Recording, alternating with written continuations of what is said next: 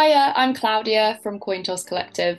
Welcome to Cointos Conversations, our new podcast for chatting about the methods, magic, and madness behind making theatre with a range of emerging and established companies and creatives. This first series of conversations aims to answer the question of how we create theatre in response to climate emergency. Our show, Freak Out, will be at the Vault Festival 2023 at the Network Theatre Waterloo, London on the 18th to 19th of March. And it follows a community facing the loss of their homes as a result of coastal erosion accelerated by climate change. Our process of going back to the show to rework and investigate it in preparation for the Vault Festival inspired us to open up conversations for sharing creative approaches, inspirations, and aspirations when making work that addresses and reflects and confronts climate change. In this episode, I will be talking to James Ireland and Kate Bauer from Bradan Theatre, who will be bringing their play My Lover Was a Salmon in the Climate Apocalypse to this year's Vault Festival from Tuesday the 28th of Feb to Sunday the 5th of March at the Pit in the Vaults, Waterloo. My Lover Was a Salmon in the Climate Apocalypse is a piece of ecological gig theatre, which tells the story of protagonist Finn, who feels a very strong affinity with salmon and how they're affected by climate change. This escalates to the point where he believes he is a salmon, which eventually has an impact on his human relationships. Here's what happened during our conversation. So, would you mind introducing yourself to our audience? Sure. Yeah. Hi, I'm James. They them pronouns. I do the writing with Bradan Theatre. Hello, I'm Kate. I use she, her pronouns, and I'm the director for Bradan Theatre.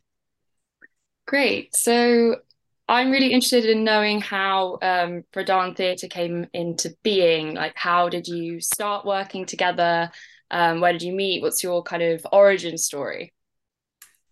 Go on, Well, Kate. You we want to take this one? met. Yeah. We both met in Dublin for our BA in Drama and Theatre Studies, and that's where we started making theatre together. So you kind of just met at uni then, and it just kind of formed out of that kind of working relationship. Yeah, we've been for nearly 10 years friendship. I think 10 or 11 years. Yeah, so which feels like an age ago. But yeah, we did a 4-year course in Trinity and stayed friends, and we've been making theatre both in Dublin and in London now, where we're both based. Amazing, amazing.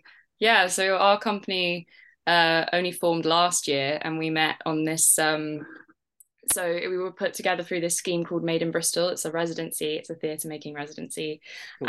and where they bring together a group of like 9 young people, and yeah, we sort of, collaborated, made a show together, and then Freak Out kind of was born out of that as our final piece. So it's exciting to talk to companies who have been established for so much longer. Like, we feel so new, brand new. So it's good to sort of talk about like the different evolutions of how people work.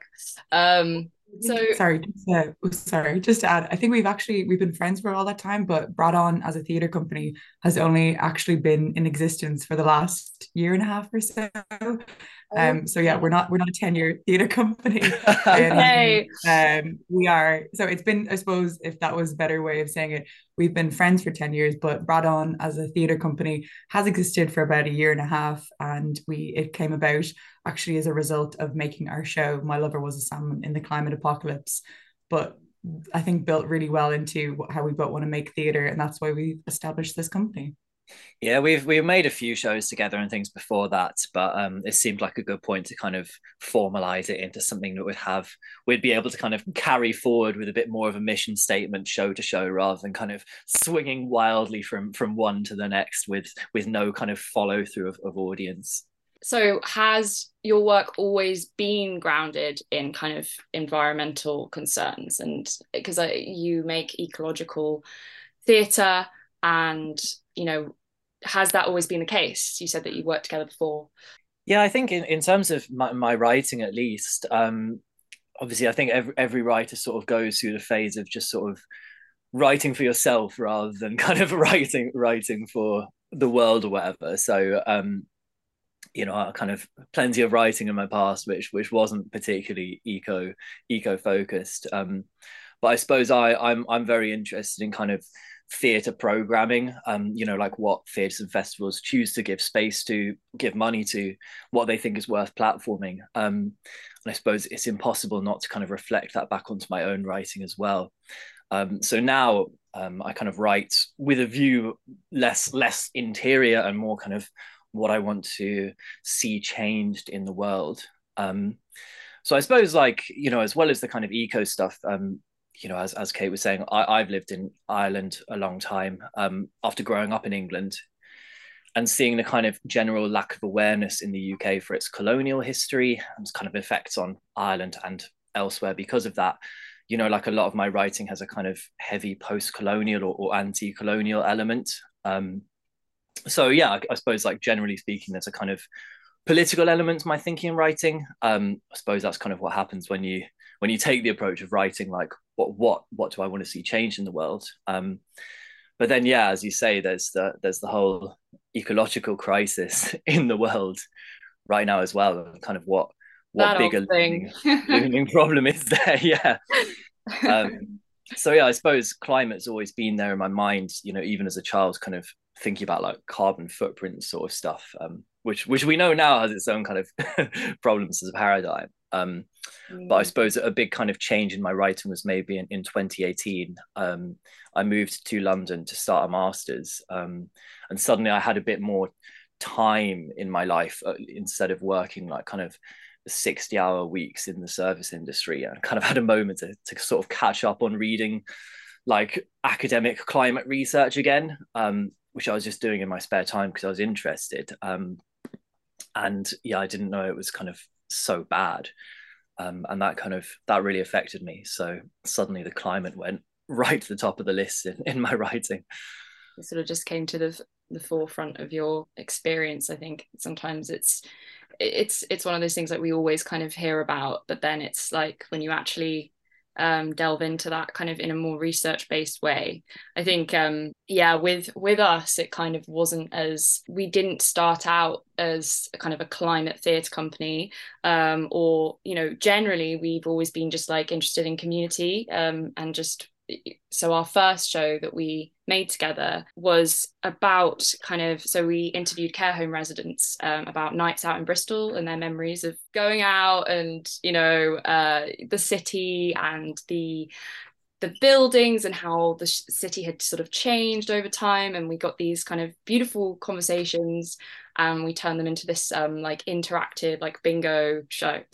Oh, class. It was so lovely, and we brought it to Stroud Festival as well, just in September. So it was very like kind of different to Freak Out, but there I think the thread is that kind of we always have been interested in just community and and memory, and I guess there is that kind of thread of being attached to a place. And yeah, with Freak Out, we're kind of more focused on like a coastal town and the environmental the way coastal erosion has been accelerated by climate change, but also the impact on like memories and stories and the more kind of interpersonal relationships. So we didn't have like the most kind of obvious route to this kind of climate exploration, but it's just interesting to sort of examine the kind of change over time. Or it's a good reminder that climate stuff is kind of deeply personal and deeply kind of person by person. It's not just a kind of big worldwide broad thing. I really like the sense of community specificity you're kind of bringing in with that.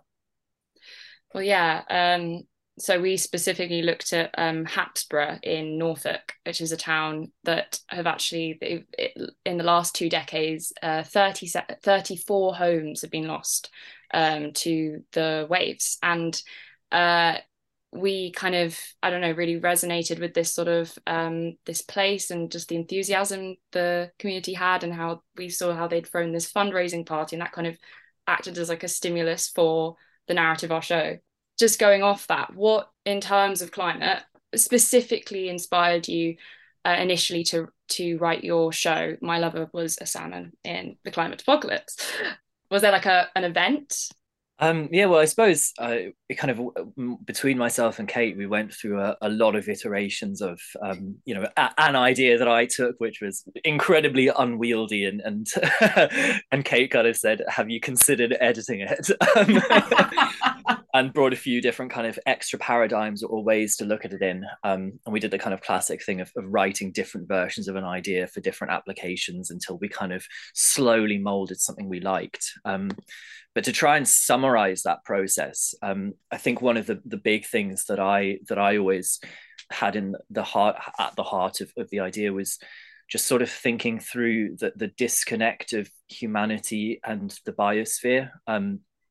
Where in my mind, it's a biosphere. We're integrally part of it. It's part of us.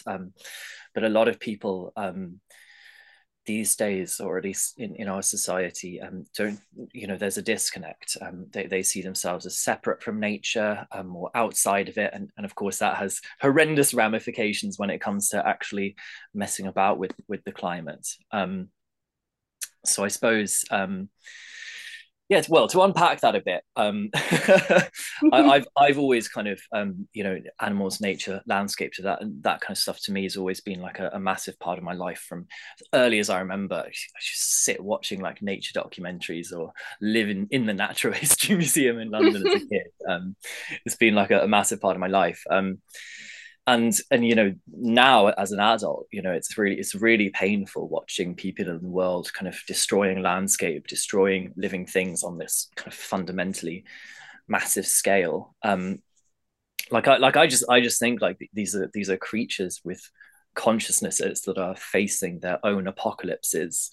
Like everything they know is falling apart. And I suppose if we kind of put aside for a second that damaging and destabilizing the biosphere is killing humans right now as well, just think for a second, if you're like one of the creatures whose universe is falling down, like imagine if like you felt that, or if you like treated them with the same respect you treat yourself. Like I don't know, if everyone saw nature as part of themselves as part of nature, like wouldn't that mess with your, I don't know, it just absolutely mess with your head, like what we're doing. So kind of, I don't know, in My Lover Was a Salmon, I took this kind of rather silly approach to this and followed through with this idea of, if we are part of the biosphere and the biosphere is part of us, like what happens if someone hears me say that and kind of goes, "You're right, James, I am part of the biosphere, I'm a salmon." Okay, so I see how there's that kind of like emotional like leap that you went through just to kind of get to that point of like, okay, what if, like a big kind of question of what if might have been like, yeah, it seems like the core of the beginning of that show, which is like a really kind of like fertile and exciting start. Just thinking, that makes me think of just like this, just everything you said in terms of just relating personally to such like a broad issue. This reminds me of this moment in our creative process where I kind of introduced into the room this activity which I learnt about through this workshop I did with David Lane, who's this director. He did a show called What Remains of Us, and it was about sort of family reunions with people from North and South Korea. And he talked about how do you personally access research, and a real kind of world event, and how to sort of relate to that, and whether also it's appropriate for you to be kind of the one who talks about this. So we did this sort of activity where we essentially just got a piece of paper. On one side, it was kind of how personally we related to climate change on sort of like a community level. Maybe we all had experiences of kind of having an attachment to a place, or I don't know. I remember I wrote down something about like when I left London for the first time, and there was this sense of kind of abandoning this place that was part of my identity, and I went to Bristol and I had to sort of figure out what that meant and what was home. And then we had the other side of the sheet of paper, which was kind of how does how do we connect this to what's going on in politics right now? So things like the latest IPCC report and just the pandemic and just all these kind of events that kind of do link to this sense of a loss of home and climate change. Yeah, no, that's really interesting. It's definitely one of the hardest things, I suppose. My natural instinct, and this is like Kate, where your input's been so valuable, kind of shaping the idea. Because my instinct is always to go so heavy with the research, and I read so much, and then it's really hard to shape that into something that's kind of retains the human element when my instinct is so easily to be like, but what about this information, what about these facts, and you've really you lose so much of the research when you put it into the play, and you're always, you as the writer know what's not in there, which is like so sad. But there are a few kind of little kind of, I suppose,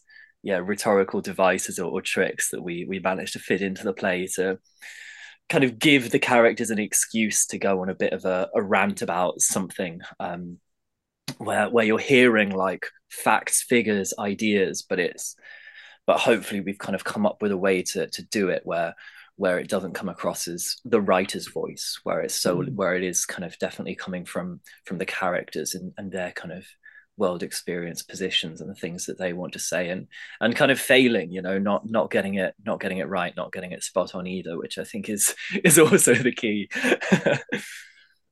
Yeah, absolutely. And I think especially what you said, Claudia, about, do we, when we were doing it, definitely in terms of like the research, or, when James was doing the research, or how we were translating the research that James had done or the writing James had done into a stage show, we did have a really good workshop with Vault, because the show was originally going to be performed at Vault Festival 2022, which sadly was cancelled. But we had a really good workshop where there was a question about your sort of level of engagement with climate crisis and research. And we had a really interesting moment where we talked about kind of the level to which you would go. And I think that was personally nice for me, because I think because it is so scary, and because it's kind of omnipresent, the idea of the sort of climate catastrophe or climate crisis, that it's hard to actually engage with it mentally sometimes. So actually having that level and kind of having these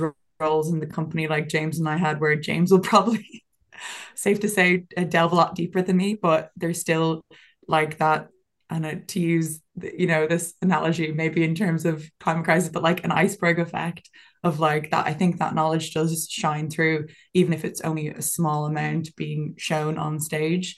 I think that sense of that research and that passion for our subject really comes through in how we do it as well. So I think that's really important to not be so, I think kind of have that trust in the audience, which is sometimes the scariest part when you are making this kind of theater, because you want to, and we can talk about that later, but I think trust in the audience is a really interesting part of making these kind of shows. Yeah, and giving them space to sort of make up their own mind, and I think that's like such a thing when you're tackling a research based like kind of piece, I guess. You don't want to sort of just present just a load of like overwhelm. So in terms of the way you access and approach the content of the play in terms of the climate and the heavy themes, how do you use your aesthetics in terms of your trad music and your audience interaction to tackle these kind of heavy themes? What does that look like on stage? Yeah, sure. I suppose this kind of goes back to like James said, the many, many iterations we had of the show, where I have always, or not necessarily always, but I've always had an interest in the relationship between sound and theater, and how there's like a really strong interplay. And I, for the last couple of years, had a massive interest in doing a gig theater show as a format. And I came to James and was really excited about doing, sort of matching their writing with specifically my lover was a salmon in the climate apocalypse, as it was then. with this format. And I thought it would be an amazing idea to bring the sense of Irish, because it's based on an Irish myth, the Salmon of Knowledge. I thought it would be really great to bring in a sense of Irish trad and folk music to really show that change in environment. So at the beginning, the sort of original idea was the trad and folk music would be very kind of acoustic in the beginning, and gradually as the show goes on and we like veer towards the apocalypse, the show gets much more focused on bringing in like electronic equipment and things like that. So it didn't necessarily completely work out like that, but I think that emphasis is still there in terms of giving the audience something to focus on in terms of, so when the audience walk in, what they see is a band, and they see three actors on stage, and they're, you know, doing sort of like, it looks like a trad folk session where they're just sort of playing some tunes together. And the sort of artifice of the show is that they're a band playing their first gig, and they're brought on and they're a band and they're like so excited to get going. They've been playing in their bedroom over lockdown and they're just raring to go. And a lot of their music is focused on the environment, and they're very kind of environmentally focused as a group. And well, some more than others. And the show basically breaks down when one of the characters gets caught up in feelings about the environment and what they're actually singing about. So I think it's kind of interesting the way James is, you know, talking about like the way we kind of, I think a lot of the things in the show are like, we know things to be facts, or we kind of know that it's not good, you know, as a society. We're like climate change, you know, sustainability, we kind of know it's not good. But I think because a lot of us just need to get through the day, you kind of need to have those blinkers on sometimes. But one of the characters basically represents that sense of like, no, I actually can't live with this anymore, so I must become a salmon. And that's the kind of the show goes on this sort of more abstract level where we take the audience, we move the audience from being in this gig. And I think that's where a lot of the interaction comes in the beginning of, you know, asking them to sing along, to, you know, be involved, and they're very much in this environment. So the idea is to bring them in and to say like, you're with us, you know, we're together, we can see you, you know, there's no fourth wall. And then when that shifts later on in the show, we basically involve a sense of complicity in a way where we're, as James has said, we're kind of invoking them to feel like what it would be like to actually be these creatures. So again, I don't want to give too much away, but one of our actors addresses them as if they were in fact the salmon, and has a speech where it's in a way kind of saying like, oh guys, come on, like, you know, we're all salmon, and obviously the humans, they're like they really don't know that they're doing this to us. So it is an interesting sense of complicity that I think feeds well into our approach, which is more to let an audience sit with information and sit and ponder, rather than sort of being like telling them what to do, which I think personally is a much better approach, specifically for our show as well, or in general. And I think using the music that in the beginning was inviting and brought you into the space and brought you into their world, then when it flips and they use the music to show the emotion and the kind of the situation dissolving, it takes on a different level. And I think as an audience member, hopefully you feel that change, and you feel that like sense of like, oh, things aren't the same, and they can't be the same because you've got the knowledge now of the situation, which feeds back into the original myth very well. But yeah, I think that's the kind of the thinking behind our relationship with the audience. That's like a really interesting way to sort of kind of just place the audience in a position of kind of trying to imagine themselves, and also bringing them in this kind of I think the thing about like music and song, it just really does unite people. It's quite like a comfortable space for, you know, people to, you know, sing along or whatever. That's really kind of, it sounds very exciting, and it, you know, with us, we kind of had these sort of discussions about how to involve the audience, and we ended up not going maybe down more of a kind of music kind of route, but we definitely went down a sort of route of maybe more bringing in some more performance art elements. So we have this kind of clown character who builds a sandcastle with the audience, invites an audience member up on stage. And yeah, I think there's a lot of discussion of like, what does it mean to involve an audience in a show about climate? Like, what does that mean? And I think we had a lot of talks in the rehearsal room, because essentially, again, just giving away some spoilers, but there's a sandcastle bit on stage, and it's kind of what does that mean in terms of bringing an audience with you in this journey of building and destroying, and in terms of climate, it's you don't want to just be pointing fingers at people and carbon shaming or whatever it is, but it's also bringing the audience along on a journey, and without alienating them. So it feels like we both experienced that sort of those conversations of like how to make it a safe space for people to explore things that are slightly a bit uncomfortable as well. So we found that kind of relationship with the audience came through that clowning character, through that sandcastle and the sort of the playfulness that brought to the piece. That was kind of how we accessed kind of making the audience feel comfortable in that space of contemplation. So just thinking about that, you mentioned on your website, I believe, that the last thing that you want to do is make a depressing climate show, aiming instead to create work that kind of energizes or creates space for contemplation and brings people together.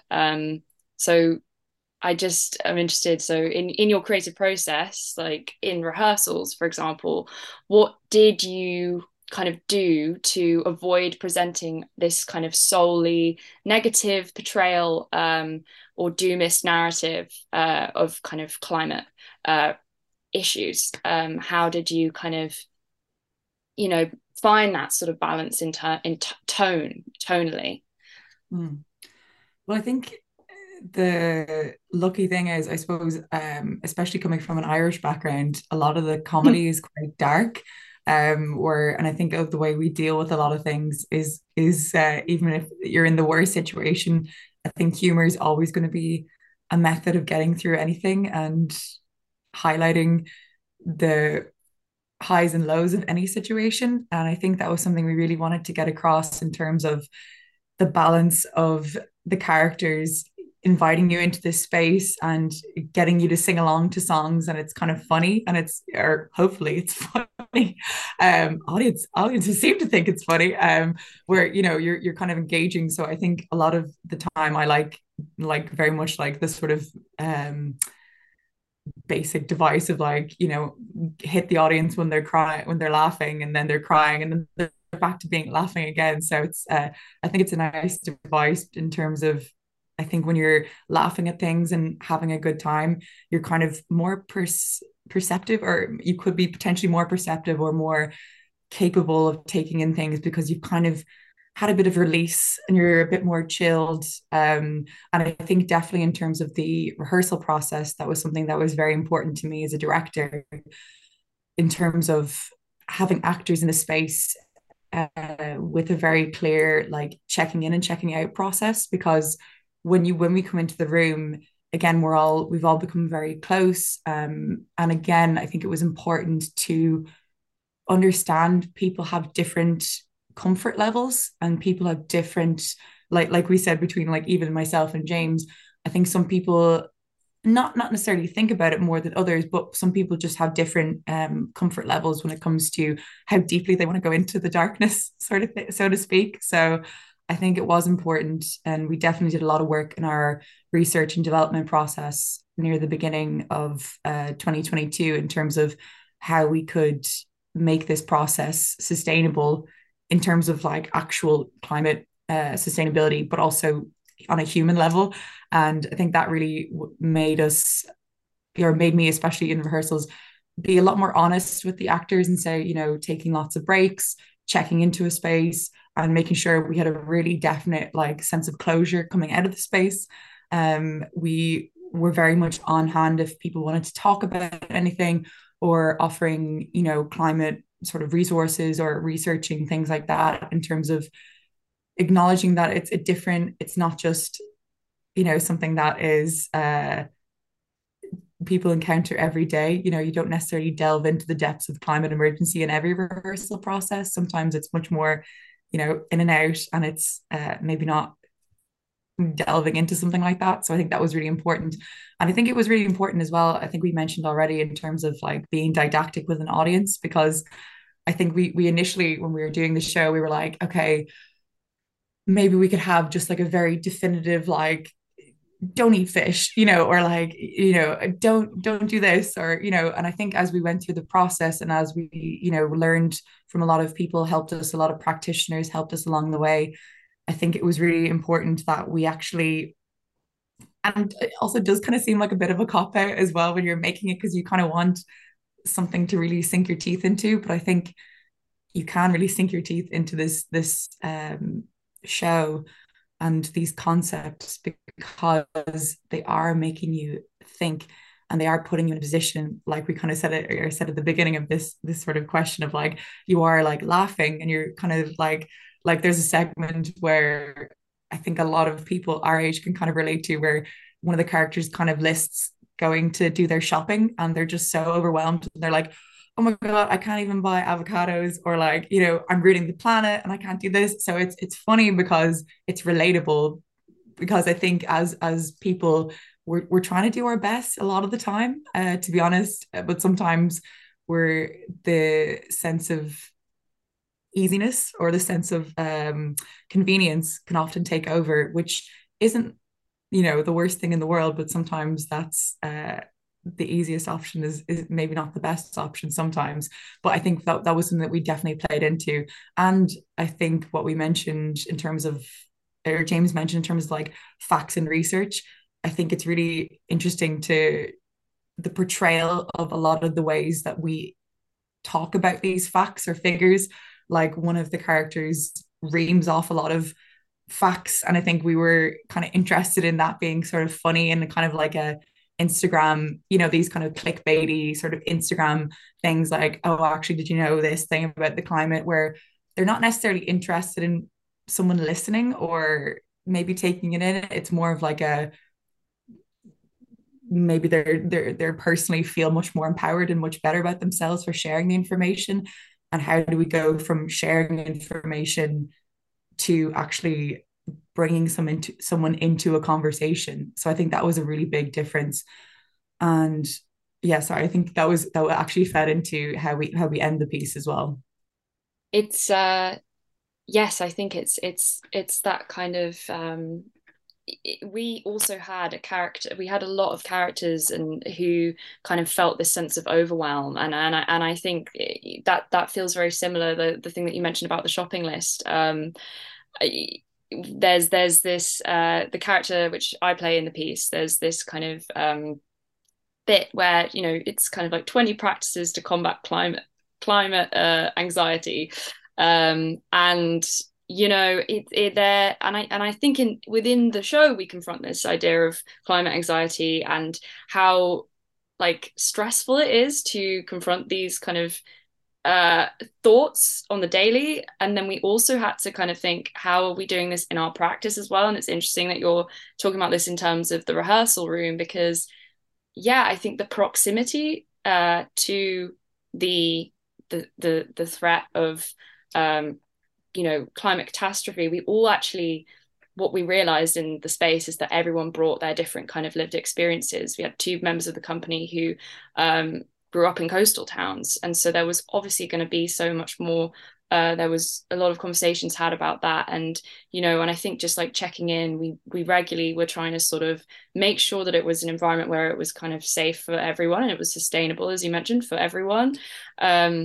And yeah, I think it's that it's really interesting when you're in a space and you have these sort of conversations, both in the room and the making, but also on stage. It's a hard one to balance, and I think comedy lends itself really well to that, as you said, just how laughter itself is such a release, but also it's Yeah. such I mean, I feel like I read a lot about this in uni about like the actual sensation of human laughter is such like a strange physical thing that like animals don't really do, and it's like Yeah. it's a weird one anyway. But like it's a release, but also it's like okay, my body has reacted to something I've seen. I have to Yeah, confront and it's something now. unifying. Yeah. What did you Yeah, say? and like sorry, I just said sorry. I said yeah, it's unifying. Like as an experience, you were in it together, and I think yeah, exactly what you said in terms of knowing who people are and what they're interested in. And I think I mentioned about the beginning, but I think or the ending, and actually the ending, I think we again left quite open. But I don't want to make any spoilers, but I think we did leave a sense of hope or a sense of potential for the future, and I think again in a lot of climate based work I think it's really important, especially to do with the doom and gloom like we're mentioning about, we do want to make a depressing climate show, but we also don't want to be like yay we solved it. We definitely did a lot of revision and did a lot of work, and actually it was pretty beautiful in the sense of it actually came down to moving away from necessarily or the breakdown of language and words, and actually moved into a very fluid musical space. This is a very kind of talking around what the actual ending is, but I think it was I love it. actually It's great. yeah, it really I think it brought a lot of emotion up, and I think that was and it was kind of like a cleansing sort of action. And I think what we talk about people getting burned out and actually when we were in Edinburgh, actually one of the most beautiful audience reactions was this person came up to us at the end, and they actually worked in sustainability in terms of looking at like greener energy, and they were researching a lot and they spent a lot of time in it. And he came up to us and he was like nearly in tears, and he kind of said like I think it's also just important and we to show people and like they feel seen on stage, and like show climate anxiety in a way where it's in the small things, like it's in the shopping lists, and it's also in the big hard to quantify and approach ideas. So I think we tried to hit both sides of that, and I think that was nice to feel like someone had been seen in that way, especially when they're so close to a lot of the content and they work with it a lot every day. And from a mental health perspective, actually show people that like we hear you and we see you, and we also want to leave space for you to engage with it in as much or as little as you want to, and then leave the space hopefully a bit cleansed and able to think about it during the day and not sort of fall into a heap and cry and say like it's all gonna end or the apocalypse is near. But actually I've had a little yeah they've been washed a bit from my mind, and I can kind of keep them in there and access them when I need to and let them percolate. That's interesting that the thought process behind, how to end the piece and how you mentioned that you kind of diverged a bit from the music and the, am I correct in saying that? Oh no, we I think we kind of diverge a bit from the words, and there Word. was kind of like there's a big moment. Mhm. Again, I'm like speaking around it, but there's a big moment that happens. Uh, yeah, and we basically had a really big discussion about how to show a big what's the kind of the after effects of this big moment, and how to show the breakdown of language in a way that Yeah. was sort of normally structured, and show actually then I know moving away from language into the music. So it was quite cyclical in terms of we start with the band playing and we end with the band playing, and there's no talking. So we end with a sense of, from a writing perspective, yeah. I suppose like there are a lot of kind of textures I can play with as a writer. And yeah, some of the things we kind of discussed was like, well, if you've got dialogue all the way through, that's still dialogue all the way through. If you're trying to create a sense that like something is different now, which can kind of bring you into that sense of hope, you know, we can play with something else, like changing the way the language is structured in the play, moving away from kind of dialogue or monologue onto something like a more poetic register. And then we can push that even further and kind of drop the words altogether, which I think, am I kind of paraphrasing so somewhere around what we were doing? No, that. Thank you for clarifying that for me. So yeah, I've got a kind of more of an idea of like, I guess why I picked up on it is just because in our final scene, we strip back a lot of the theatrical elements that maybe we had at the beginning. You know, we had movement, we have kind of a lot of sort of performance art elements scattered through, and then yeah, the end is very kind of two characters just having a conversation, and just on that sort of ending it on a hopeful note, I think we didn't necessarily think that we ended it on a hugely hopeful note, but it was that the characters were hopeful, and it's that kind of optimism bias thing that we as human beings have, and it's like a kind of terrible and also amazing. And I think that's kind of what we just wanted to leave the audience with. It's like, you know, wow, humanity really, we do have the capacity for immense hope and action, and you know, just a sort of moment of like, what next? Okay, what are they going to do? What's actually going to happen next? We kind of wanted to leave it there. And endings are super hard to get right. So I mean, it's especially when it's something that's you care about a lot, and you feel a responsibility to your audience and not just making them depressed, you know. So yeah, totally, it's just interesting like the ways you can access those kind of decisions like through stylistic decisions. I said that twice, but yes. Great. So well, something that I also wanted to just bring up because it's really cool is that my lover was a salmon in the climate apocalypse, won the staging change vault award last year. So yeah, just wanted to say congratulations. Thank you. Thank you. It's really cool. And I just am specifically interested in the fact that, you know, one of the criteria for this award was kind of making theatre sustainably, and you know, considering your environmental impact, as well as kind of making, you know, a piece about environmental issues. So I guess I'm just wondering, just in terms of, you know, we're quite a new theatre company, but also kind of just thinking broader, theatre makers who want to engage with climate issues, what advice would you give to kind of theatre makers who are wanting to create work in a sustainable way? Yeah, we were really lucky to have a consultation session with Josie Dale Jones from Staging Change as a result of the award, and she gave some kind of really helpful and really useful kind of additional pointers as well, kind of on top of what we'd sort of submitted in for the award. But some of the things that kind of we think about, or even in my own kind of theorization of it, so I see kind of eco theatre practice having kind of, I suppose there are two sides to it. There's the making and the delivery, kind of in a practical process, being as ecologically sustainable as possible. And then kind of there's secondly, like the artistic concept of the show might have goals in terms of ecological thinking, like creating change or suggesting new ways of thinking. But I suppose in terms of the practical delivery, we've done a lot of kind of conceptualization of our work to be as mobile and easily deliverable as possible.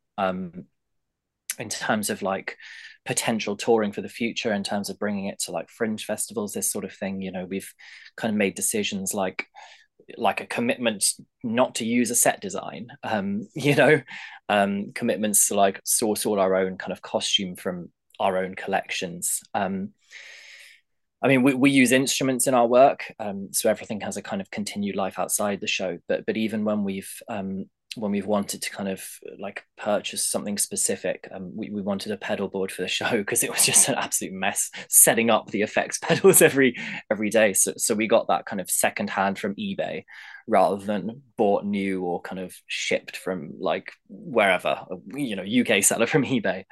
Other things like kind of, small print runs, QR codes on the flyers, get people to take a photo of the flyer instead of kind of take it away with them, this sort of thing.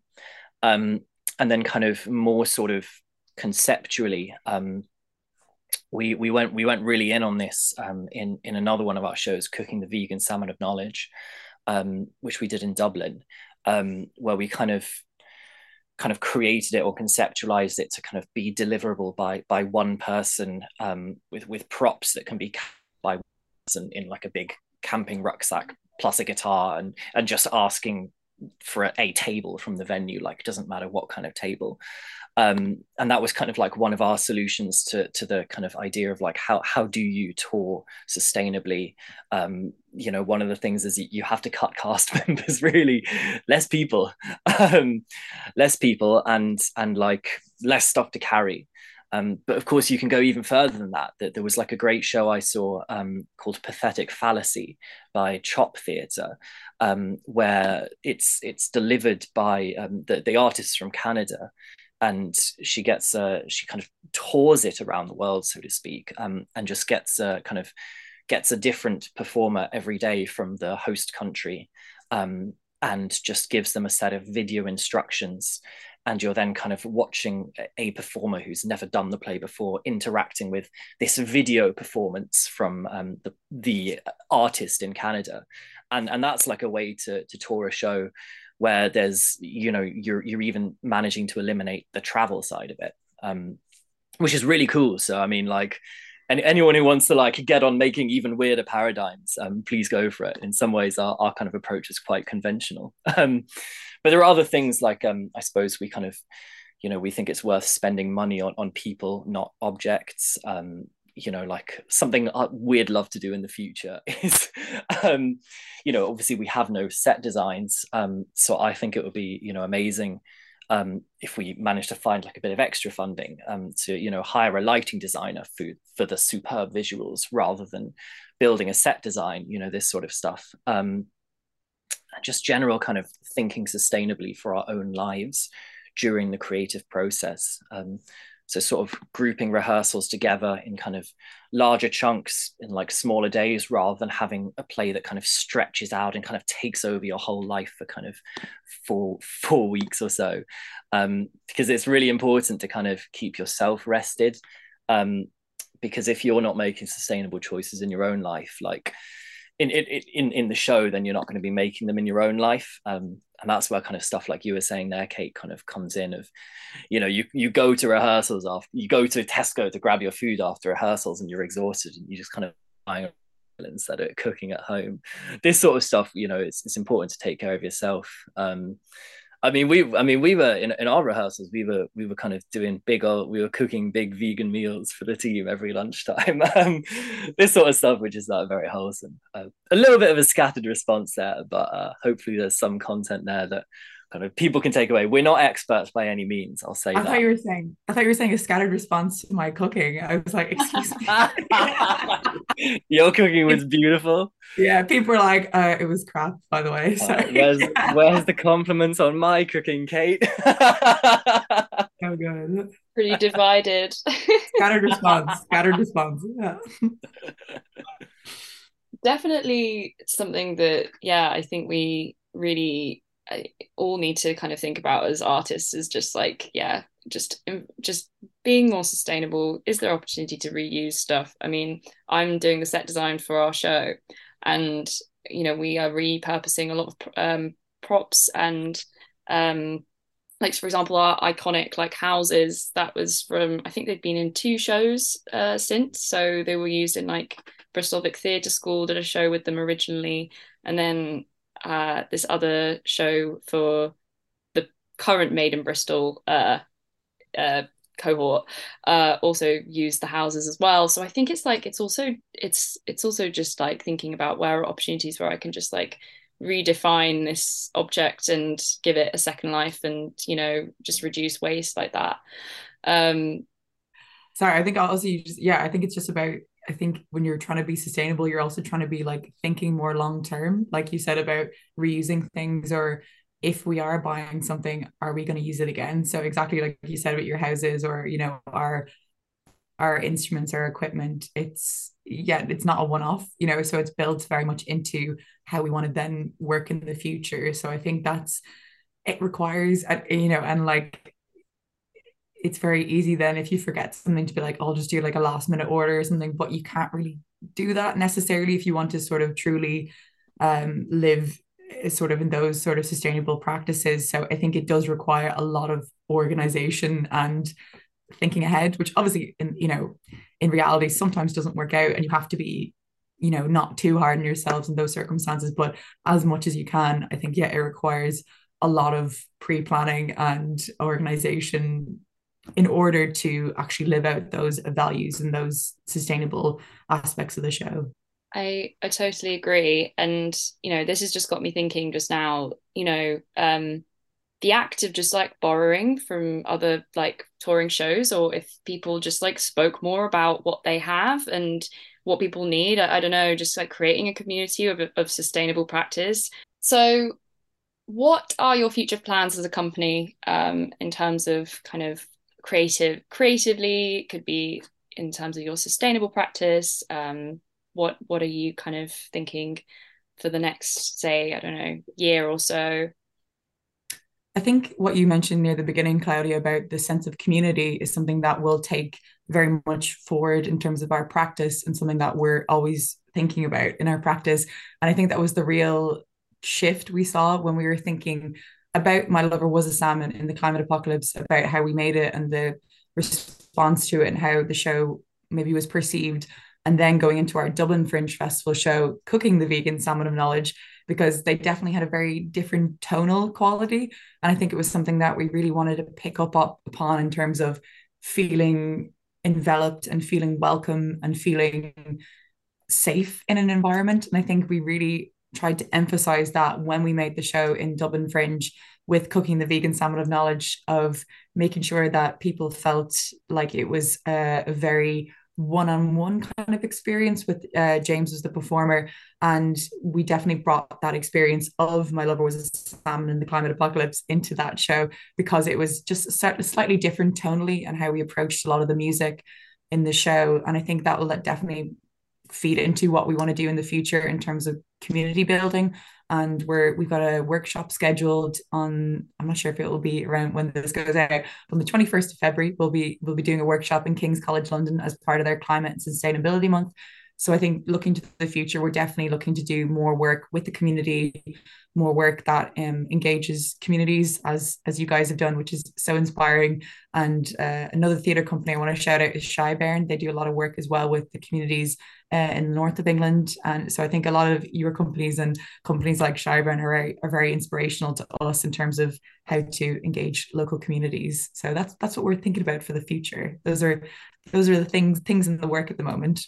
That's really exciting. Definitely, in that will be a really exciting shift, or more just like, I don't know, refocusing, or just to see that happening. I'm looking forward to kind of seeing what you guys get up to in terms of that. So I just wanted to sort of end on this very important question, which is why salmon? Why salmon? I hear a lot about it. You guys are banging on about it all the time. Let's why? Tell me. How much time do you have? Yeah. Okay. How much time? This should have been the beginning of the podcast. No, do you guys I don't know if anyone listening ever saw about 2018, 2019, there was this like viral video of like a salmon tube. And it was like, like there's a dam, it's like stopping the salmon going upriver to their spawning grounds, like terrible problem for being a salmon. So they made this like vacuumed tube that like goes over the dam.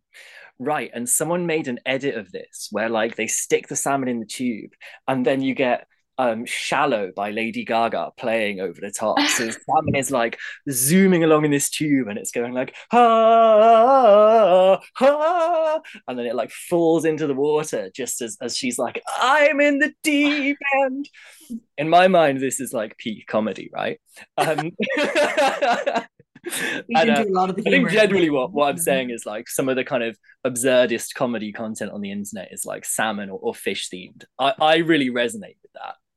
And generally, there's a lot to say about salmon. Obviously people do like eat them as food, so there's kind of there's a lot to talk about there in terms of kind of industrial food complex, veganism, environmentalism, and then there's a lot to talk about in terms of like almost like food history, like post-colonialism, where in Ireland, like because salmon do their like yearly runs upriver, and also all the English like landlords are like starving all the Irish people and like taking away their food.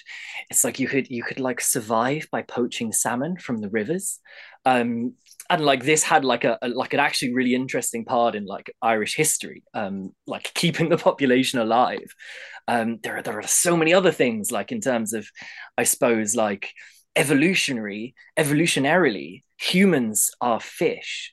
We come from that family tree, and our skeletons are just the same as fish if you take away the arms and the necks, really, there's like a whole kind of like folklore element with this legend of Fionn McCool and the salmon of knowledge, that's an Irish myth. In short, I have a lot to say about salmon. I've been obsessed with fish for many years, but salmon seemed like the perfect fish to choose for this show. Wow. Well, so many salmon. So many. Wow. I'm just very impressed about your salmon knowledge.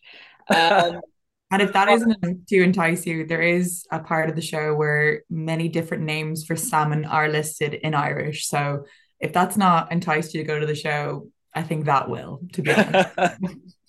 Go see the show just for the salmon knowledge. Just for the list of salmon just in for the Irish. list. Yes, definitely. Well, this has been so lovely talking to you today, and it's just been really good to sort of really delve into the worlds of our shows, and I honestly wish you best of luck. Can you remind us when your show is on at the Vault Festival? Yeah, that's 28th of February to 5th of March. And it's going to be 9:30 p.m. on the weekdays and 9 p.m. on the Saturday and Sunday.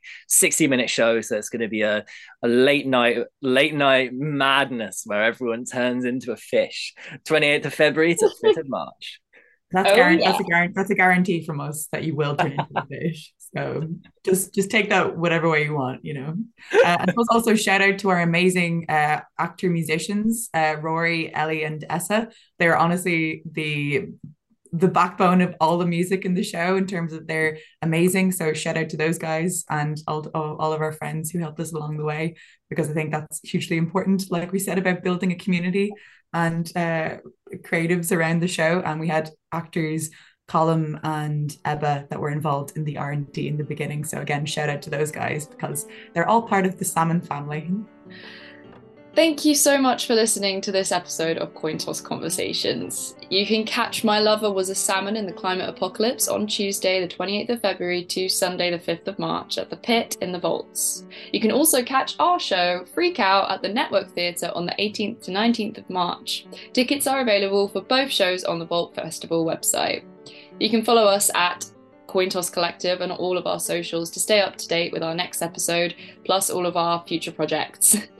See you soon, and thank you for listening.